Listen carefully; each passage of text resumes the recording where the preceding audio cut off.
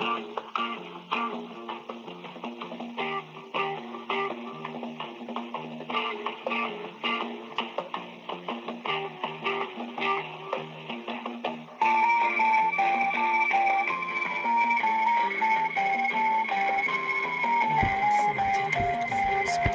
listening to Darkness Podcast.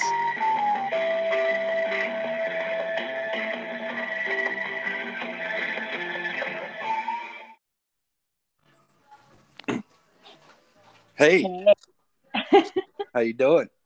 Pretty good. How are you? I'm good. I'm beat, but I'm good. I bet. Yeah, work's been crazy this week, but it's all right. Everybody's like 4 people took vacation, which is ridiculous, but Yes, it's like that for me at work too. Like yeah, everybody's using up their vacation at the very end. Yeah. yeah. I think I'm gonna take one here soon. I'm Yeah, ready you need for it. one. Yeah, yeah.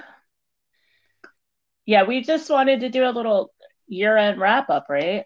Yep. So we can keep going. Yeah. I have one I've been saving. And the reason I've been saving it is because the book came out this fall and I didn't want to be an asshole and like share accounts from the guy's book, when he's out doing interviews and stuff, Yeah. But it's the end of the year and I recommend this book. It has a lot of great accounts. Yeah, and if we do that, we're praising it, Yeah, well, we're definitely yeah. And it was funny because today work was kind of crazy. Like you said, lots of people are off on our work too.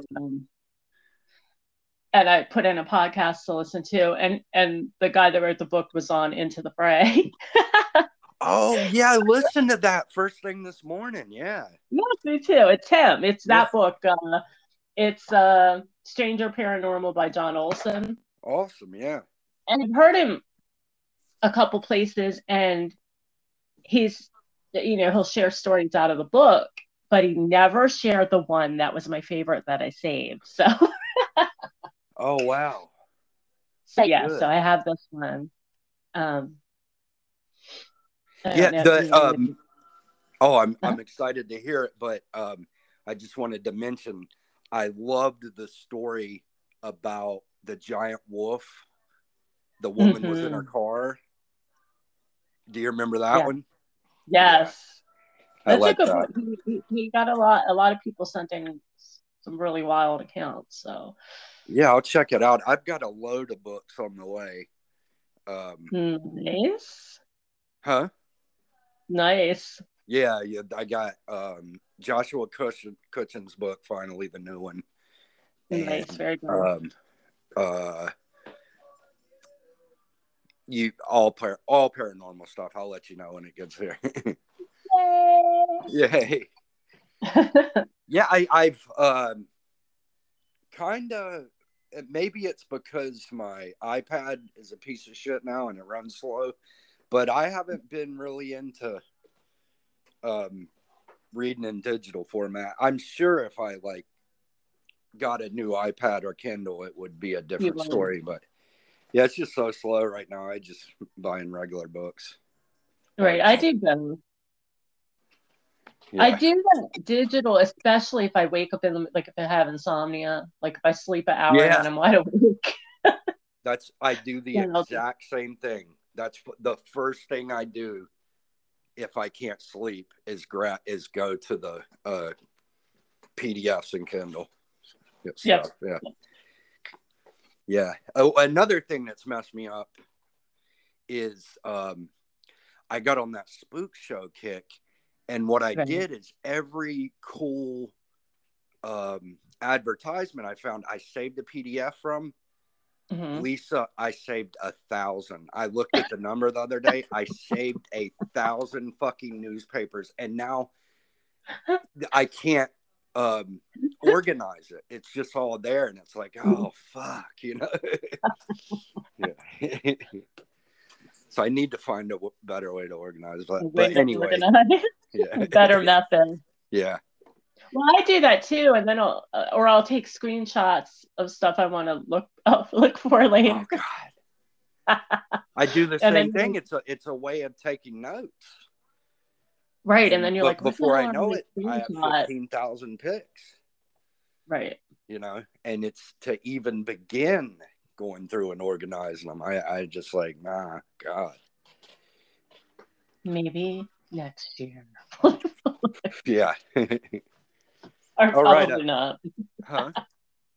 Probably not, but Yeah. maybe.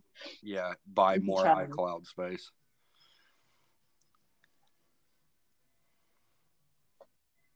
You there? Yeah. Oh, okay. Good. Should I go into this account? Okay. It's called the Dark Pacer. Okay. And it's by Kirk. I grew up just outside a tiny town in rural Western Kentucky. We lived in an older home, and a large wooded area surrounded our house. Growing up, I was the oldest child of 3. I had a younger brother and younger sister. It was the late 70s, and we didn't have much money as a kid. My mom stayed home with us kids, and Dad worked various odd jobs in town. On the weekends, Dad stayed home, and Mom worked as a waitress in town. When I was 4 or 5 years old, my parents told me to stay out of the trees in the front of the house across the road from us. I know, tell a kid that, right? I found it odd that I could play in the back, but not the front of the house. I thought it might have been the actual roadway my parents were afraid of. There was a small grass patch across the old dirt road, then an embankment, and at the top of the embankment, there was a line of trees. I couldn't imagine what might have scared them about that. When I was 8 years old, I remember sitting on the front porch. The sun had just gone down. I remember taking my dinner out on the porch because I didn't want to watch TV with the family. I was sitting on the porch steps eating when I first saw it. I could see a tall, dark figure walking.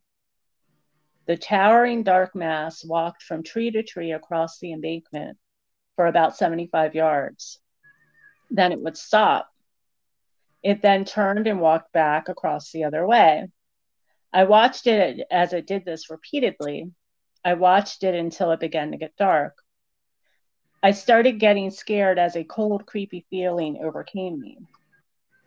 Suddenly, a hand grabbed my shoulder and yanked me to my feet. I looked up to see my dad, who was extremely upset. "What did I tell you about coming out here alone?" he snapped. I pointed across the way at the shadow as it turned and headed back to the right. "What is that, Pa?" I asked. I tried to ask him. Without further explanation, my dad grabbed my plate and ushered me into the house. He sat me at the table and told me again not to go to that part of the yard or anywhere near that forest. My dad was a rough guy, and I knew better than to ask too many questions, so I simply agreed with him and went to my room. As the years went by and I got older, I found myself sneaking out to look at the shadows. Once my younger siblings got old enough, I showed them what I had started calling the Dark Pacer. It didn't show up every night. Sometimes it was months before it would show up back up. It was generally at dusk, right before dark, when it did show up. It also seemed to show up just before or after a rainstorm. Even though I'd become used to seeing it, it was always super creepy. It became my very own boogeyman. Finally, when I was about 12, I asked my mother what it was. She reluctantly shared that it had shown up after she and my dad bought the house. She said the first night it showed up, my dad thought it was a drifter. He went over to escort him off the land, but it had disappeared right in front of him. My mother had said my dad tried for a month to catch the Dark Pacer, but it would disappear just as he got there. She said it was a tall, dark shadow with a strange form like a man, but warned me that it had evil intentions. She told me one night that my dad had climbed a tree across the road hoping to catch the figure. She heard him yell and fall out of the tree. He ran back across the road limping. He refused to tell her what had happened, but she remembers my dad being terrified. She told me under no circumstances was I ever to go over there. About a year later, Mom and Dad did something they rarely did. They got dressed up for a dance in town. At 13, they said I was old enough to watch my brother and sister. My mom made dinner, and then she got ready to go. Dad came in as we ate dinner and told us to eat, watch TV, and go to bed at 8 o'clock. He said if we were up when he got home, there would be hell to pay. They finished getting ready and headed out. After dinner, I went out to the porch, and my little brother Tom, 9 years old, and sister Amber, 7, watched TV inside.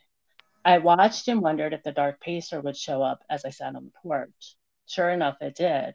I watched for a while when I heard the door behind me open. Is it out there? Tom asked.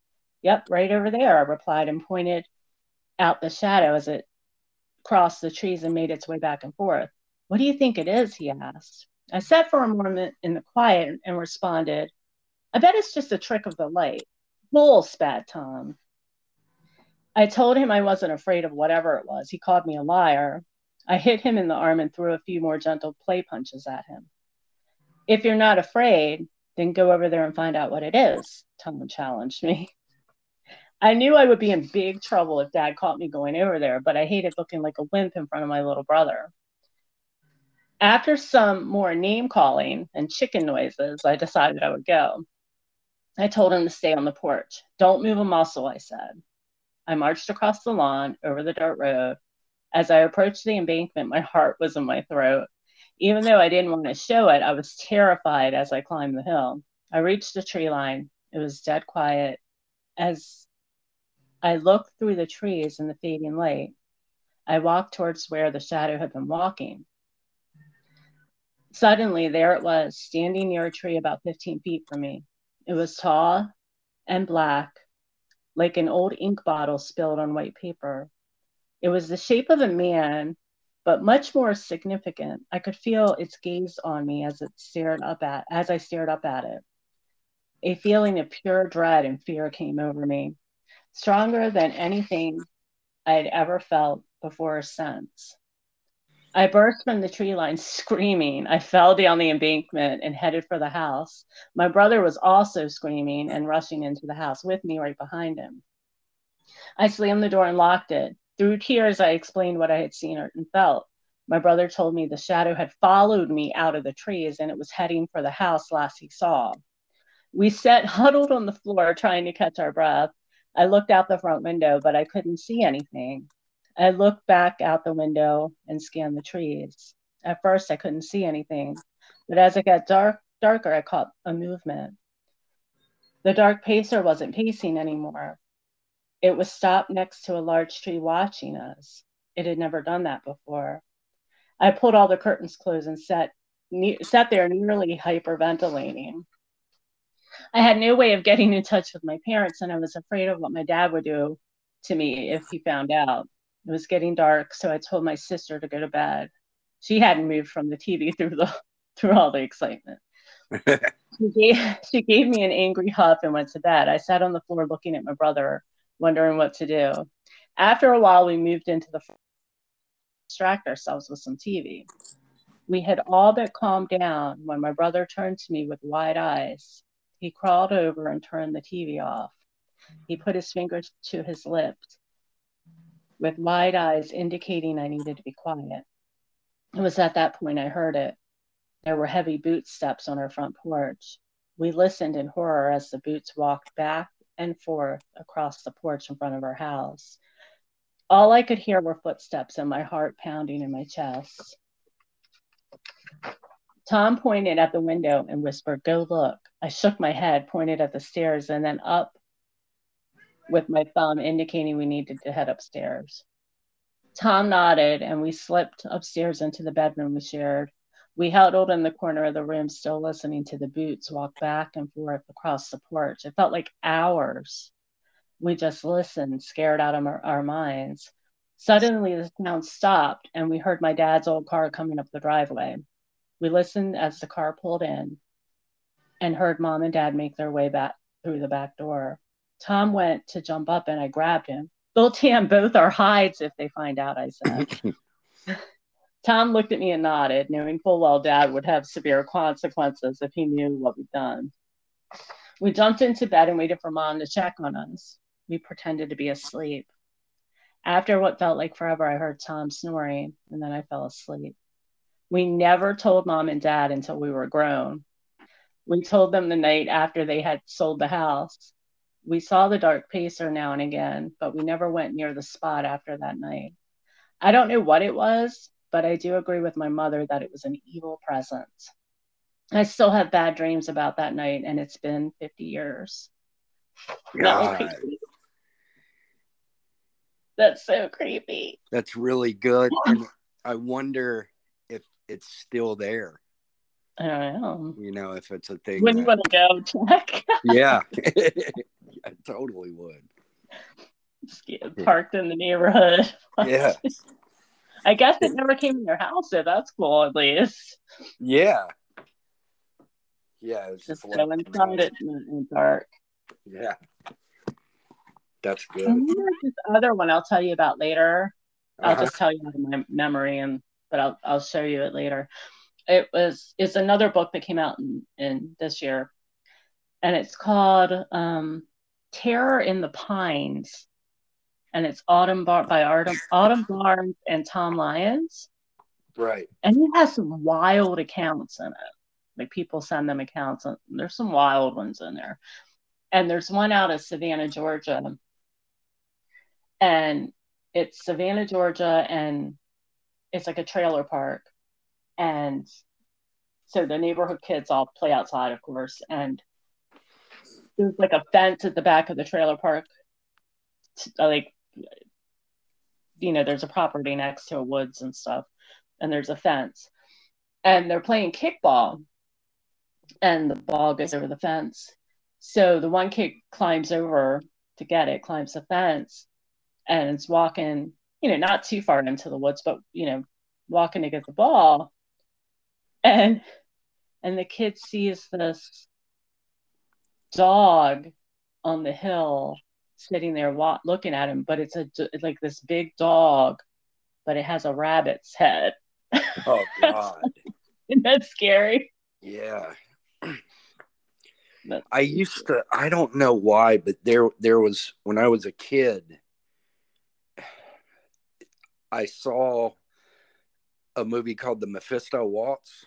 Yes! Yeah, and they're in the first scene of that movie, they're at a dinner party, and somebody had put a mask on a dog. Right. Like, and it's walking around the party with like a human head, and it's the creepiest fucking image. And then I think there was another movie that actually had a dog with a human head, and it like goes into a group of people and looks up, and it's just so freaky. And for some reason, that image really fucked with me as a kid.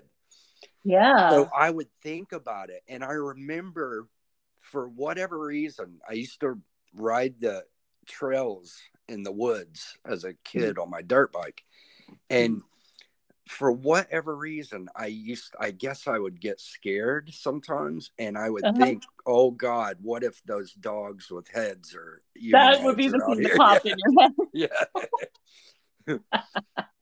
And the other thing is, as an adult, I had a really heavy dream one night where I was, I had come in the front door of this house, and I was like, the way the house was laid out, you could see straight down to the other end, down the hallway, and there were rooms on each side. And all of a sudden, this figure comes out of one of the rooms, and it's a cat in a business suit. Like a tall person, like 6'6", but with a cat head. And I was just like, oh God. Like, it was like, it fucked with me so bad. It's that imagery of animals with human heads, or people's bodies and animal heads. It really. And I, as and you look through all the artwork throughout time, it's always been around, you know. Yeah. And that movie, I want to read that book, Mephisto Walsh. I'm going to read the book. I've never read the book. I really like the movie, though. Yeah, I want to read. I haven't read it, but I want to because it's a book. Yeah. And the movie, I don't know if anyone's who's seen it, who hasn't, but it's an interesting movie, right? It's Alan Alda. Yeah. And like, don't they steal his? It's like this. So, Alan Alda is a concert pianist, right? And he meets, and he's pretty good. Mm-hmm. And but he meets a really successful older guy who kind of becomes his mentor. Right. And that guy is a Satanist. Right. And he figures out how to steal his body and how to steal Alan Alda and his that beautiful way he can be immortal or have a few more years or something, you know. Yeah, it's really good. Kind of like in Skeleton Key, it's kind of like the idea of like the older Satanist or whatever magic person doing things to steal the young people's body. Yeah. Here, I'll just keep your body. You don't need it. Yeah. Finding the fountain of youth, you know. Yep. It's creepy. Yeah. But yeah, it's pretty frightening, the idea of seeing anything and it not having the right head. Yeah. Yeah, it's always stuck with me. It's always creeped me out. Your brain doesn't know what to do with that. Right. Yeah, and what's weird, in the dream I had like a violent reaction. Like that's how much it bothered me. Right. Where I was like, I'm gonna fucking kill this thing. Like it was killing the cat and the dude. Really creepy, yeah. Nice. All right, I got one. Okay.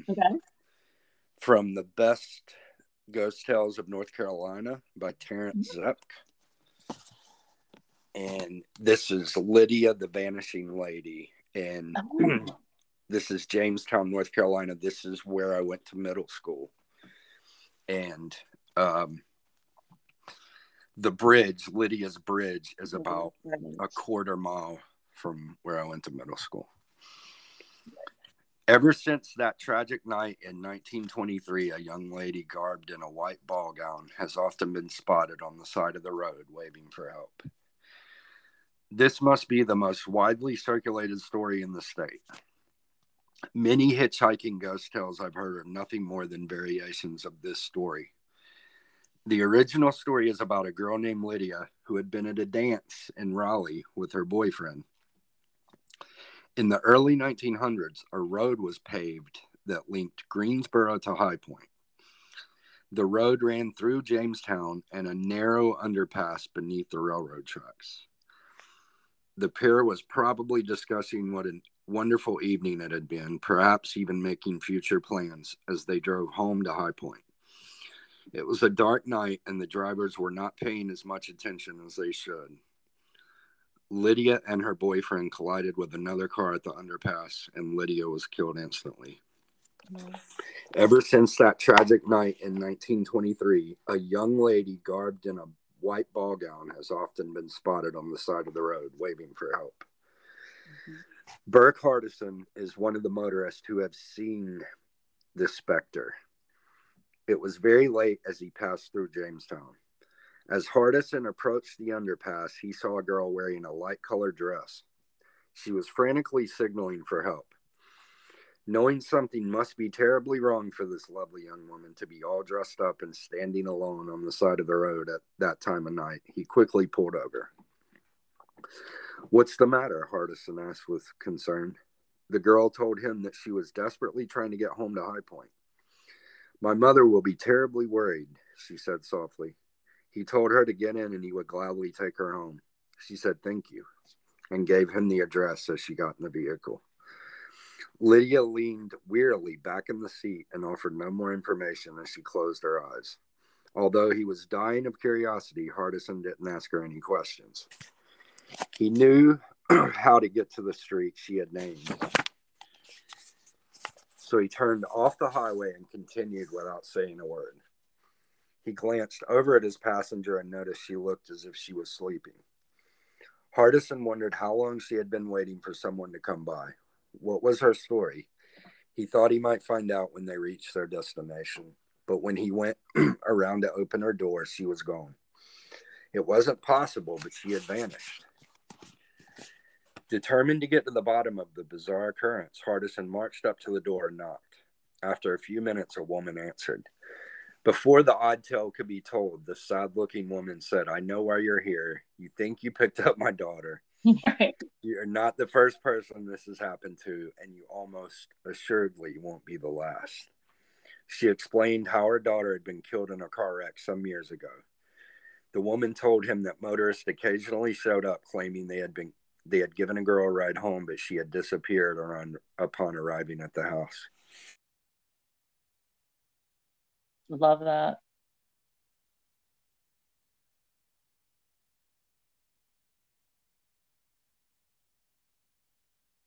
Did we lose connection? Hello? Oh, great. It's not saying we lost connection. What's that? No, it was weird. I couldn't hear you. Go ahead. Oh, okay. I interviewed a Jamestown resident who thinks he saw Lydia when he was a teenager. He asked that I not print his name, but admitted that he saw what he believes was Lydia. Years ago, there was a dirt road that extended to the area around the underpass. He was out one rainy night with some other youths on that road when his truck got stuck in the mud. The boys got out to push the vehicle and he saw something white behind him. They didn't stick around to get a better look. They ran off and didn't come back for the car until the next day. I talked to several other longtime residents of Jamestown, but no one knows just when Lydia was last seen.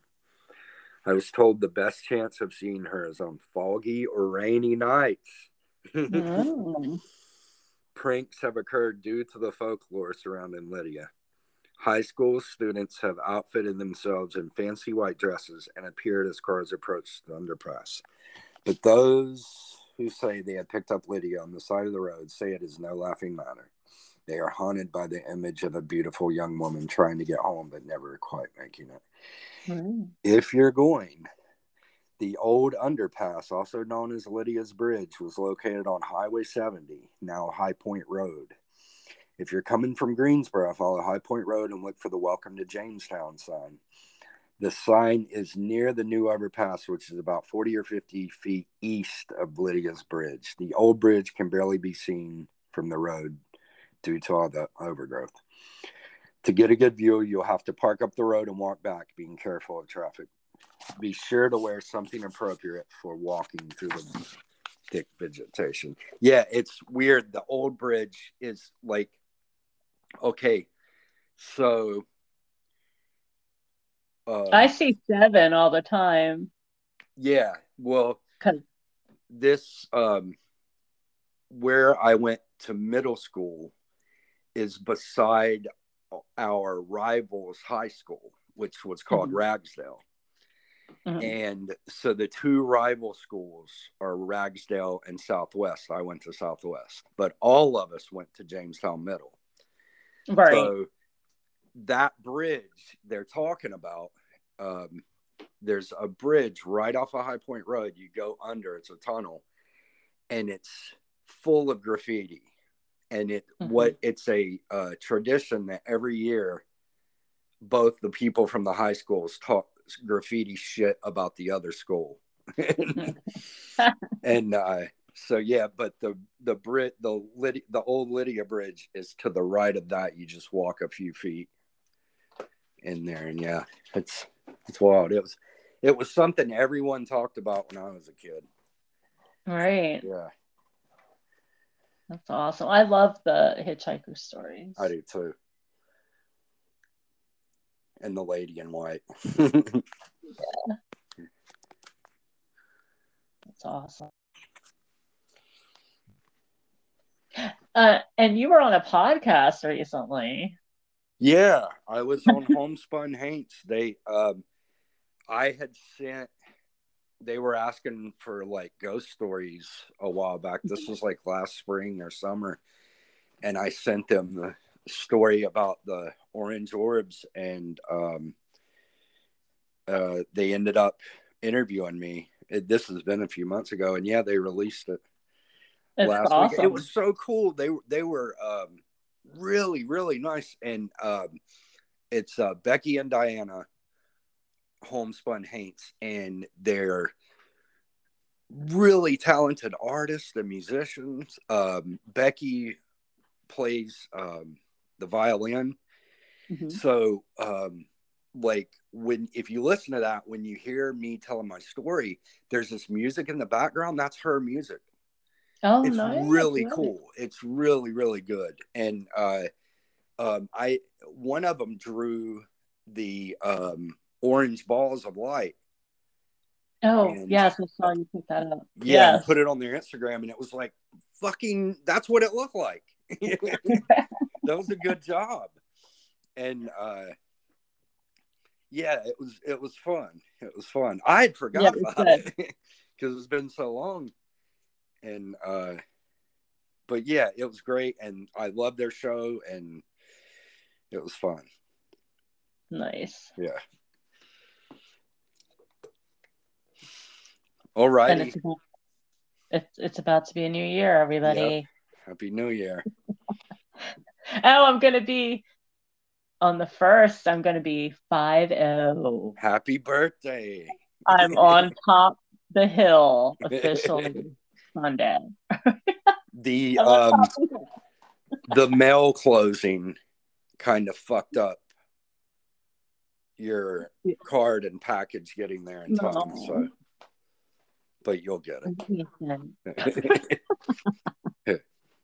Happy birthday. Thank you. All right. We'll wrap. Yep. We're wrapping it up. We'll see you next year. See you next year. All right. Good night. Night.